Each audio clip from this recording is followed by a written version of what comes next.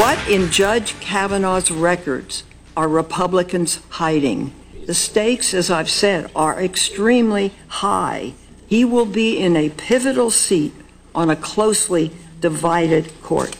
Now, that's the sort of thing that Dianne Feinstein and other Democrats said during the Kavanaugh hearings. And we now know that entire time Dianne Feinstein had this supposedly damaging information. Why did she keep it held back until yesterday? More questions than answers here, senor. What a pleasure this is to welcome to the Armstrong and Getty Show Elise Viebeck of the Washington Post, who with her colleague Seung Min Kim are writing about the Brett Kavanaugh thing in the mysterious Feinstein letter this morning. Hey, Elise, how are you? Hey, to you both. Thanks for having me. Our pleasure. Loved your contributions on Brett Baer's panel through the years, by the way. Oh, wonderful. Thank you so much. Yeah. So tell us about this revelation. Has it revealed much? Yeah, revelation may be the word for it, although to be honest, here in Washington, we are really trying to sort out the details on this one. It's a pretty weird situation, as I'm sure you both know, and as listeners will know if they've been following along.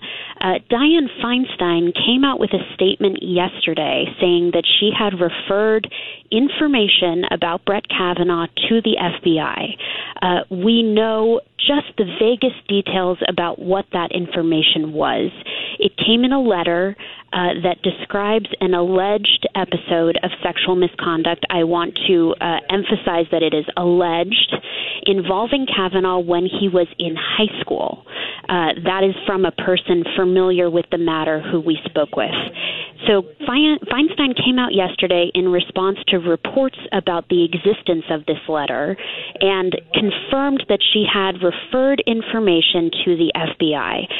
She has not discussed the contents of the letter with anyone in the media. No one in the media so far has the letter itself. So we were kind of left yesterday looking at each other wondering, what is this? Does it mean anything substantive for Kavanaugh's confirmation? And will we know more before final votes on him are expected at the end of the month? Am I correct that Dianne Feinstein's been in possession of this letter for months? That, I have to tell you, perhaps other media have reported that. I do not believe here at the Washington Post that we have confirmed that. Okay, fair enough. Yeah, but it's a good question because obviously over the course of this confirmation fight, the Democrats have made a huge kind of stink about the idea that they don't know enough about Kavanaugh in order to provide advice and consent to the president on his nomination. But this is kind of separate from that. I mean, they're talking about various legal conversations and rulings and memos that weren't released. Now we've got a hashtag Me Too effort going on. And I hate to be skeptical because there's been a whole bunch of these hashtag Me Too stories break over the last year and a half or however long, and almost all of them have turned out to be true. But this one is just so vague, and the timing's so weird, it's hard to take it seriously for me. Well, and particularly as the guy has been vetted and revetted, including by the FBI, over the decades. That's right. That he's been in public service. That's exactly what the White House said, and I think that there's some truth to that, right? This is a man who has worked in the White House for Ken Starr in the D.C. Circuit Court of Appeals. He's been confirmed by the Senate once before. He's clearly undergone serious background checks by the FBI, and all of that information is available to senators. There has been no suggestion so far that Brett Kavanaugh, if indeed something like this did happen in high school, if these allegations, vague as they are true, that he faced any sort of legal consequence for them. As far as we can tell, there is no paper trail on it, although it's certainly a question that we're asking today. So I think your skepticism is echoed by people here in Washington. I feel dirty even talking about this. Yeah, especially we don't even know what we're talking about. No. Listen, it's in high school. Well, right. I mean, if it was something awful, then I suppose you could talk about character. But I'm not going to ask you to address this, Elise. I'm a gentleman. But anybody among us who did not, do things that they don't want to talk about, in the early years of their relationships. I'm not talking about something awful. I'm just talking about, just embarrassing. Just the idea that a high school romance, he touched my blank and I didn't like it. We don't even know if that's it at all. We don't even know. So throw it out there is really, not good. That's why I'm stammering all over myself. I don't know how to even describe the fact that I can't describe it. Right, and I certainly understand, and I think that what we have to remember is this is coming in the context of a very intense political battle over Kavanaugh's confirmation. It seems as if I had to place money on it, that he will be confirmed by the end of the month. Of course, it remains to be seen whether we'll learn more about this letter, about its contents, whether we as reporters or members of the committee will be able to kind of test and vet the allegations that are apparently coming forward. But the only two people whose votes really matter at this point are Senator Susan Collins and Senator Lisa Murkowski, Republican women, and they have not yet given their positions on Kavanaugh, but at this point, we believe we would have seen stronger evidence from them that they were not going to support him if they weren't going to vote for him. So whether this actually makes a difference to the outcome, I think is still a question. And final note on the mysterious letter, I understand that the woman involved says she wants to remain anonymous, does not want to push it any further, will not come forward, ain't going to talk to anybody.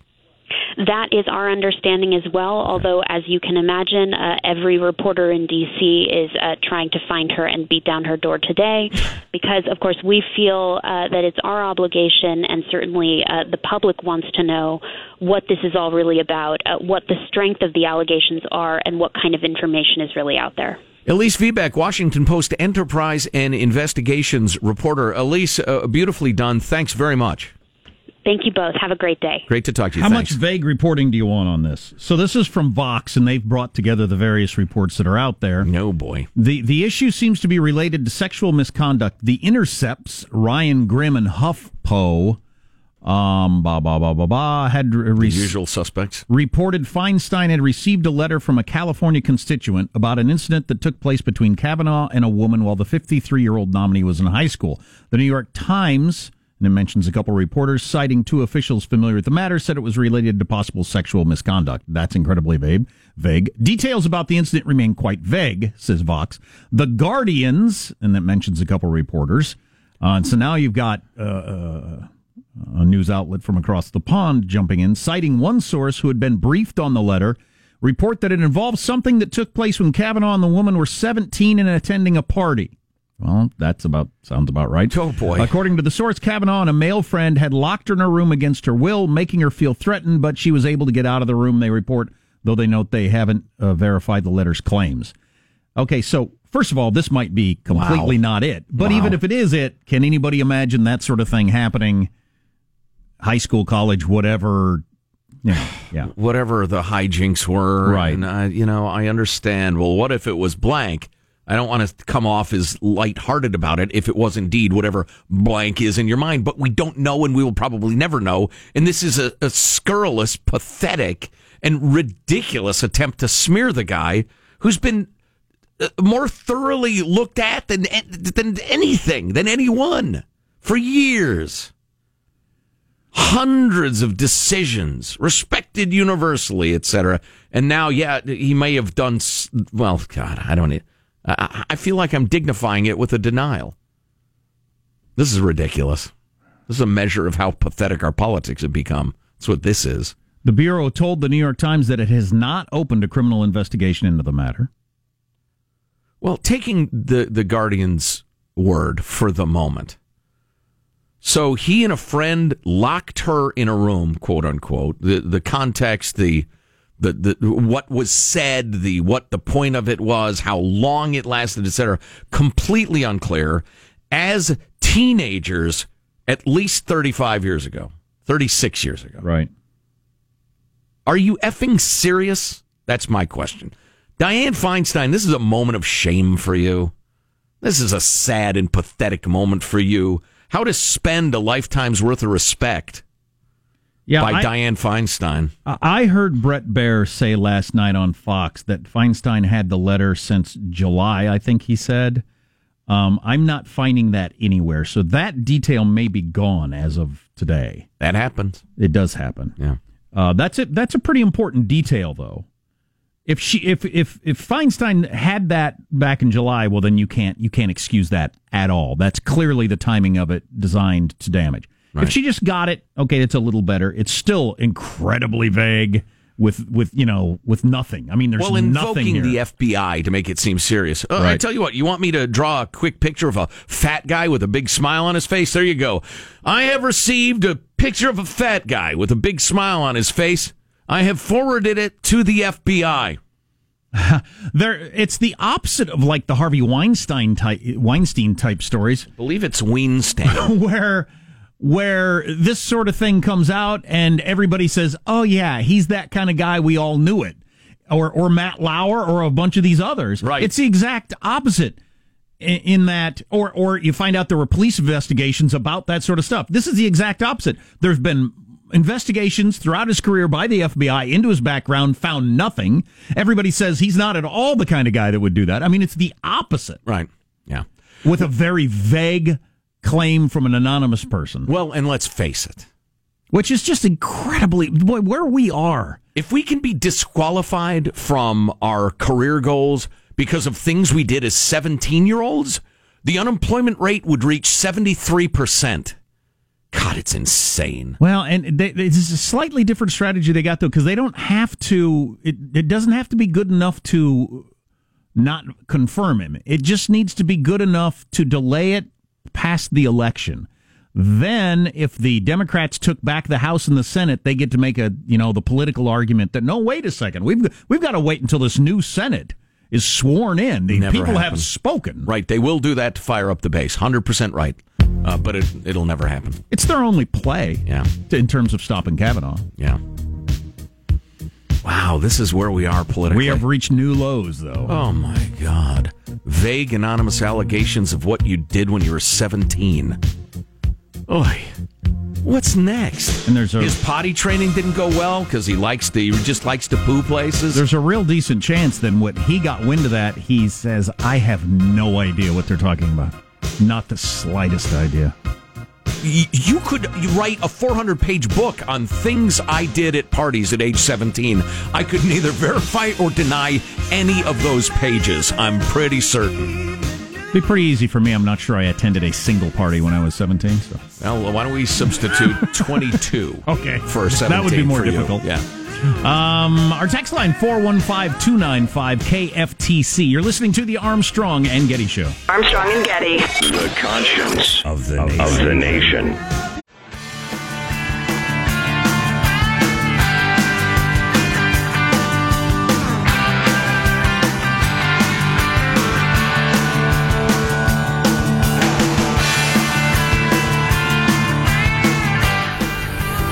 The Armstrong and Getty Show.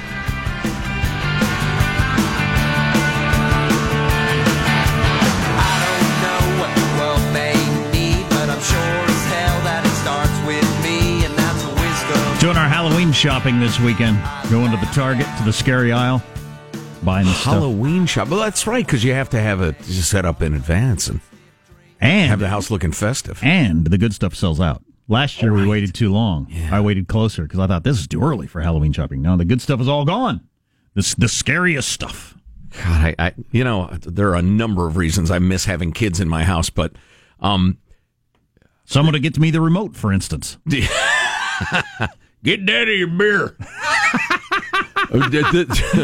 Judy and I and the loggerheads we were at, because I always wanted to get more and more Halloween stuff.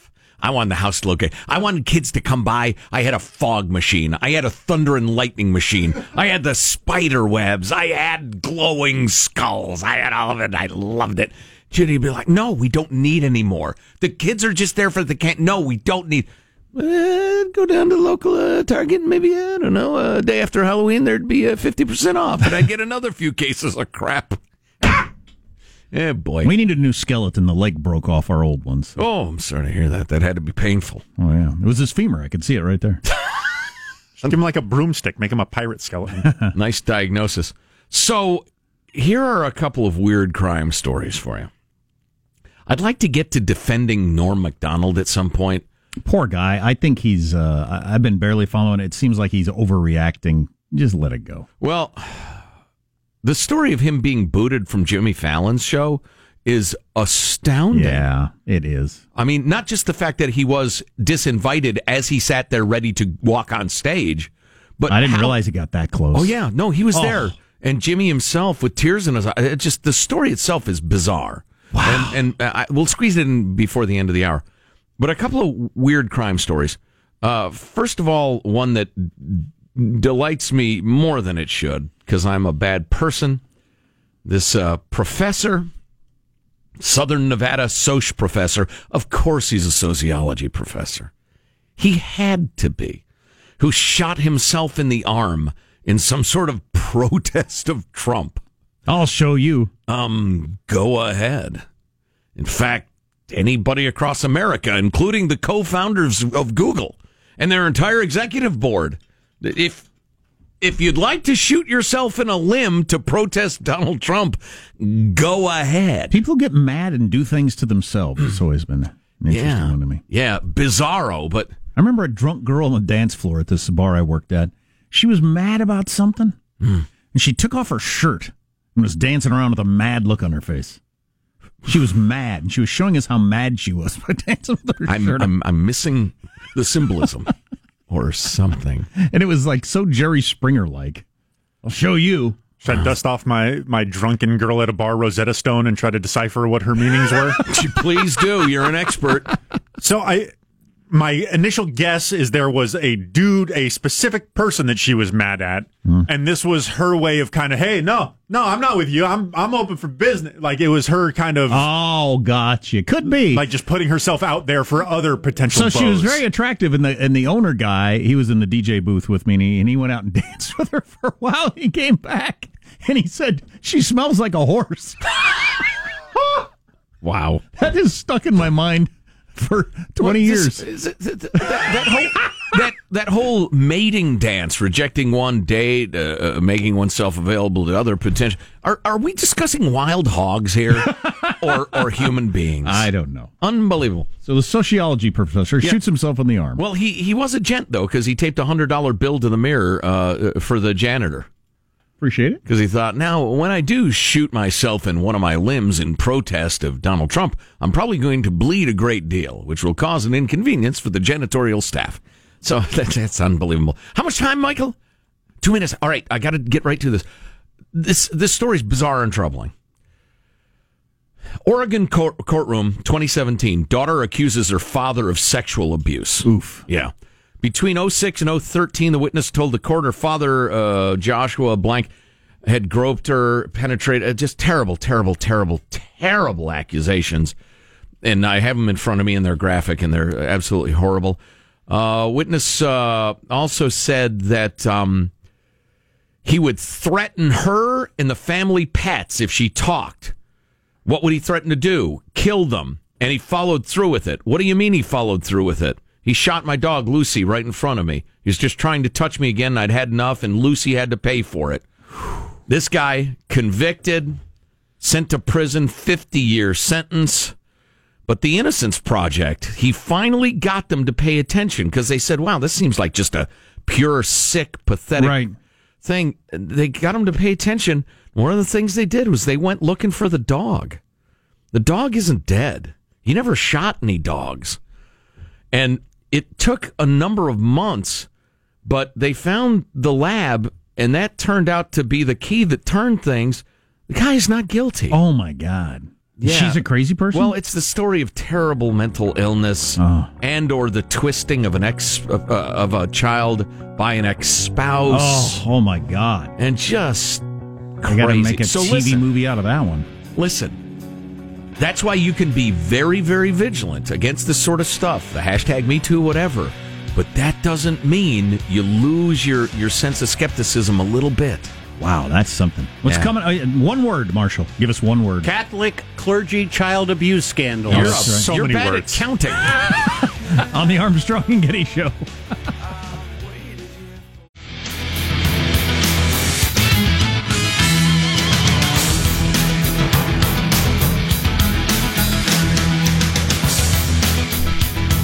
Welcome. Happy Friday.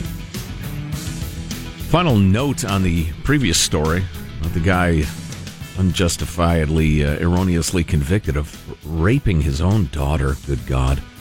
And he's free now. But not only was he doing time, this is a guy who's never been in any legal trouble in his life. Right. But he was doing time in prison as a child rapist, which is not exactly, a cush existence. Wow. It's an ugly story. Oh, it's absolutely horrible. Justice has been, it would appear, has been done at this point, but there's no undoing the damage. So, anyway. News now, Marshall Phillips. Well, the Diocese of San Diego adding 8 priests to the list of those believed to have molested children. The new names extend the roster of predator priests that was established by a landmark legal case 11 years ago. In September of 2007, the diocese settled 144 claims of sexual abuse. Man. The newly listed priests were accused of abuse after the settlement or were reported to the diocese earlier in files that had been overlooked. Okay, so it was some more recent, some less recent. Yes, correct. And that settlement was when, again? That was in 2007. Okay. And even these cases that have been reported now, the 8 cases that have been reported now, some of the priests have died, some have disappeared. They've gone to Mexico and never to be heard of again. A number of these cases over the years were all settled with financial settlements. In some cases, the victims were given college tuition to just not say anything. So I wanted to mention this because I thought it was interesting. The front page of USA Today, Civil War divides world's Catholics. So the biggest battle that's going on in a Catholic church is not about the sexual abuse stuff, which I think is a huge mistake by them. Huge mistake. If you don't make this the number 1 through 10 priority of your church right now, you're making a huge mistake. But it's all about so many of the 1.2 billion Catholics on earth are not happy with how liberal Pope Francis is. And the battle over that. And so there's a huge battle going up within the Vatican over whether Pope Francis should stay or resign. And it's almost nothing to do with the sexual abuse stuff. But there's a huge power play going on to try to force him out by the more conservative members of the church all around the world. Mm-hmm. And he's battling for his job, his existence in the church. Right. And it's not about this stuff.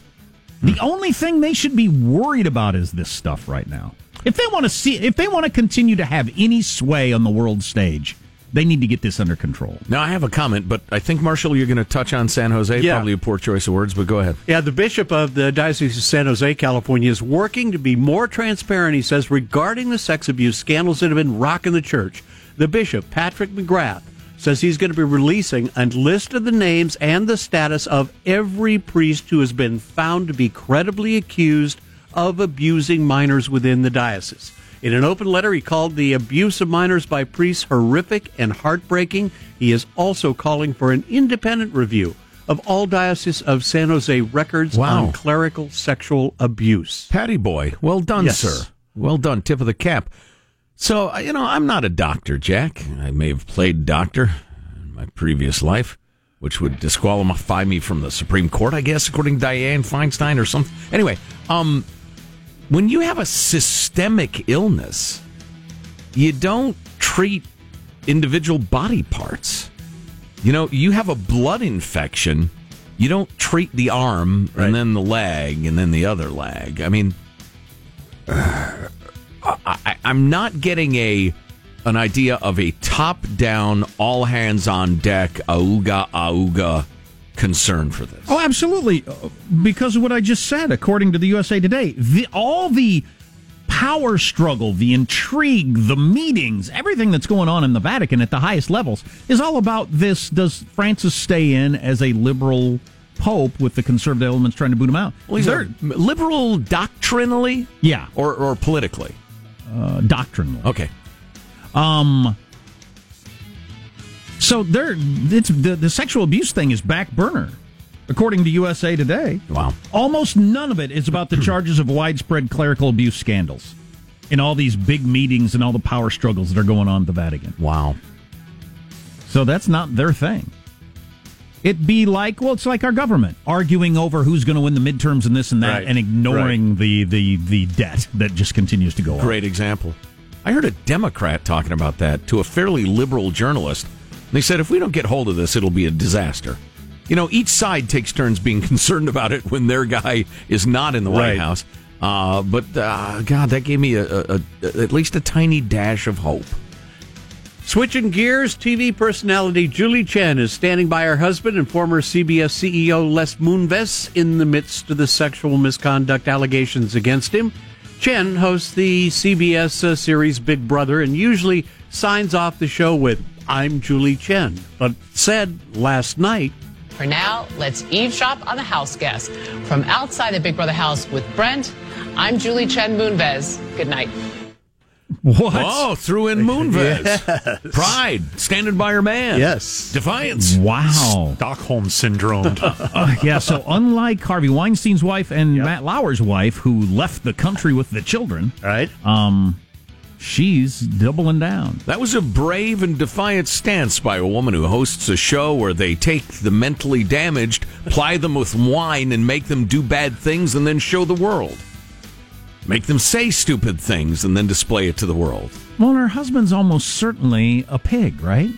Oh, yeah, a nasty, nasty pig. Wow. Well, you got to wait to weigh the allegations. Don't tell that to Julie. For now, let's eavesdrop on the house guest. From outside the Big Brother house with Brent, I'm Julie Chen Moonves. Good night. And that's your news. Good for you. I'm Marshall Phillips in the Armstrong and Getty Show, the conscience of the nation. Good for you. That was a bald eagle right there. That we keep chained in the studio to symbolize freedom. Yes. That's correct. It's a beautiful gesture. Well, if you let him loose, he'll run away. Right. Fly away, probably won't. Well, you recall the other day he got out for a little bit. Right. That was pretty dramatic. If you love something, turn it loose. If it flies away, you got to buy another one, so chain it. As the old saying goes. That's right. So, the Norm MacDonald thing. I think I now hear might that. be an apropos moment. I want to hear that. We're going to talk to Mark Leibovich, who we love as a reporter who wrote a book about the NFL. Coming up a little bit later, too, on the Armstrong and Getty Show. Armstrong and Getty. The conscience of the nation.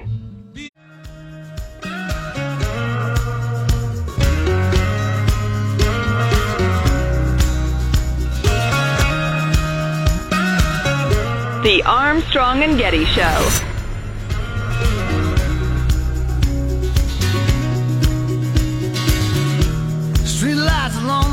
So I've been barely following this Norm MacDonald thing, and I like him. We've interviewed him a couple of times. I've always liked his stuff, and he seems like a nice guy. I read some of his book, and I just had a feeling that like he got caught up in this crazy wave of political correctness and had been going too far in his apologies, like taking it too seriously. But I want to hear what went down. Well, yeah, he did an interview with a Hollywood Reporter, and he was talking about the wave of victims coming forth. And while he was talking about it, he also talked about Roseanne Barr and Louis C.K., both of whom are friends of his, and how they lost their TV series for idiotic, could be construed as racial remark, and the sexual assault thing with Louis C.K. and the rest of it. And Norm MacDonald's a stand-up comedian. He was on Saturday Night Live. He had a hit sitcom. He's a lanky Canadian.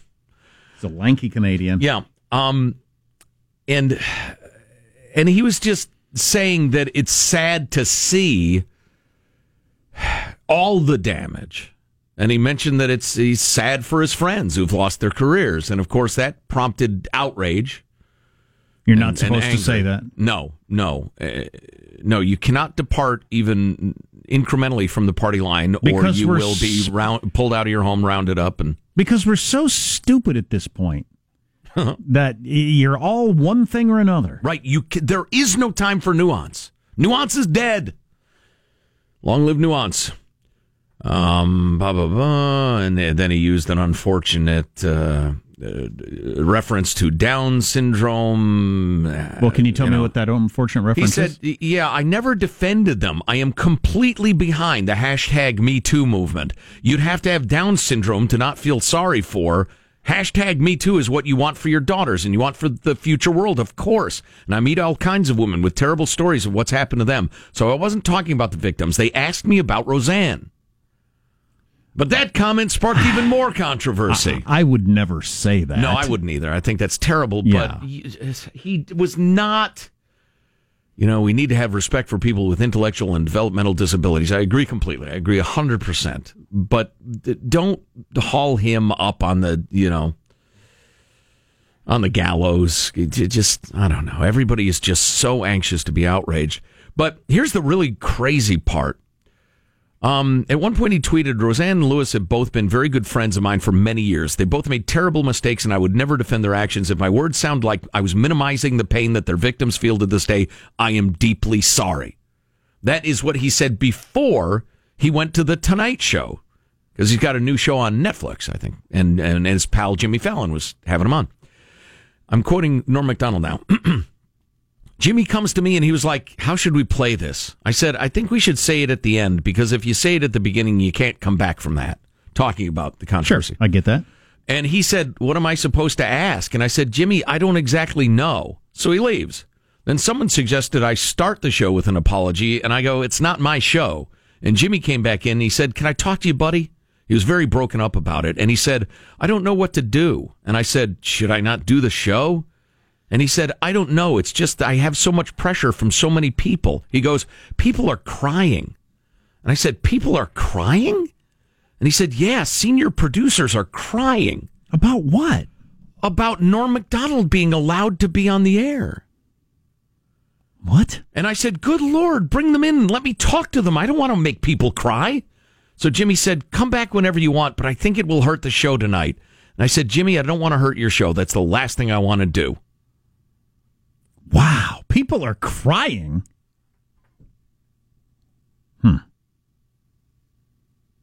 These are odd times. They are, really are. These are odd times, I'd say. Can you imagine one of us crying because you were going to have a certain guest on the show? Oh, no, we'd get him on the air and we'd grill him. Or we'd say, what were you thinking? And they'd defend themselves, and we'd either buy it or we wouldn't, and... This is a strange time. Crying. People are so rigid, anxious to be offended. Am I missing something? Or we have like... I mean, Norm MacDonald fell all over himself to talk about the world for little girls needs to be a one where they're not harassed, and this is great. But, you're talking about the end of nuance. It's like our brains now have like 4 different departments only. And it all gets lumped into the sexual victim thing. All of it. Whether you're Norm MacDonald, who said something, then apologized, or you're the actual rapist. It's all in the same place. Wow. Yes. Wow. And we react all emotionally, all the same thing. No gradations of the outrage. It's interesting. People are crying, man. People are crying? He said, yeah, senior producers are crying. That's interesting. I don't know. I'm so flabbergasted by that. The format of the show, aside from like drop dead Neil Young impersonations, is you bring somebody out and you ask them stuff. It's a really goofy show, so it'd be harder on that show, on Fallon's show, than any of the other shows to like address this, because they're so goofy all the time, which is fine. I'm sorry, go ahead. But I don't know what the people were crying about. I'd really like to know. When asked if he had any other TV appearances canceled due to his comments, MacDonald replied, they haven't said anything yet. Asked about the entire experience, MacDonald said, quote, I don't like talking about politics. I find it boring. Everywhere I go, every conversation comes back to Trump and the issues. And I'm like, God damn, I just want to talk about how I have to wait 3 years to see Game of Thrones. I wish I never had to do an interview, especially a print interview, because they edit it and put it together and ask you questions that maybe you don't want to answer. And they put things together that you're saying, and I'm an effing dumb guy. I get confused. That is very much true, and it'll root a lot of this, is that Norm MacDonald is a comedic genius, but in a lot of other aspects of life, like many famous comedians, they are an utter mess. But his point is, in the modern world, everybody's got to ask you about Trump stuff or serious issues and get you on the record, because they don't think anybody will click on the article, I guess, if you don't say something about Trump. Well, it's the Trump crack syndrome. And if it's not your wheelhouse to talk about this stuff, you can trip yourself up really fast. We've certainly talked about this before, and if you've heard it many times, we apologize. But if you look at the New York Times in particular, it's the most egregious example. But there are a number of publications that answer to this. They will tie Trump into a book review about a new gardening book. They will make a music review like instrumental banjo music. Banjos in the age of Trump. It's become beyond ridiculous. Or why, and I've seen this, why this fried chicken is perfect for these difficult political times. I mean, that sort of thing. That is a literal example. Yeah, it's so crazy. Yeah, man, these are weird times. Have I mentioned that? Yeah, I don't know. There's a limit, right? Haven't we reached about the wall? And we got to start to go back a little bit. So you have to read Mark Leibovich's This Town to understand how Washington actually works. And you have to read Sebastian Junger's book, Tribe, to understand why people like to feel threatened, because it makes them band together and they get the human connection that we so desperately want in this isolated techno 21st century. We don't feel connected to our neighbors the way we used to. And pretending like politics is really threatening us causes people to band together in a way that's incredibly satisfying on a caveman level. And there's so much of that at work these days. Just once you figure out what's going on, it's just, and how actually crazy people are getting. It's hard to watch. How much time we got, Michael? You got a minute 20 here. Teens are protesting in-class presentations. For many middle and high school students, giving an in-class presentation was a rite of passage. Teachers call you up one by one. You do your presentation in front of the whole class. It's nerve-wracking. Sure it is. But how about people with severe anxiety, or they're introverts or whatever? Maybe they should do away with this.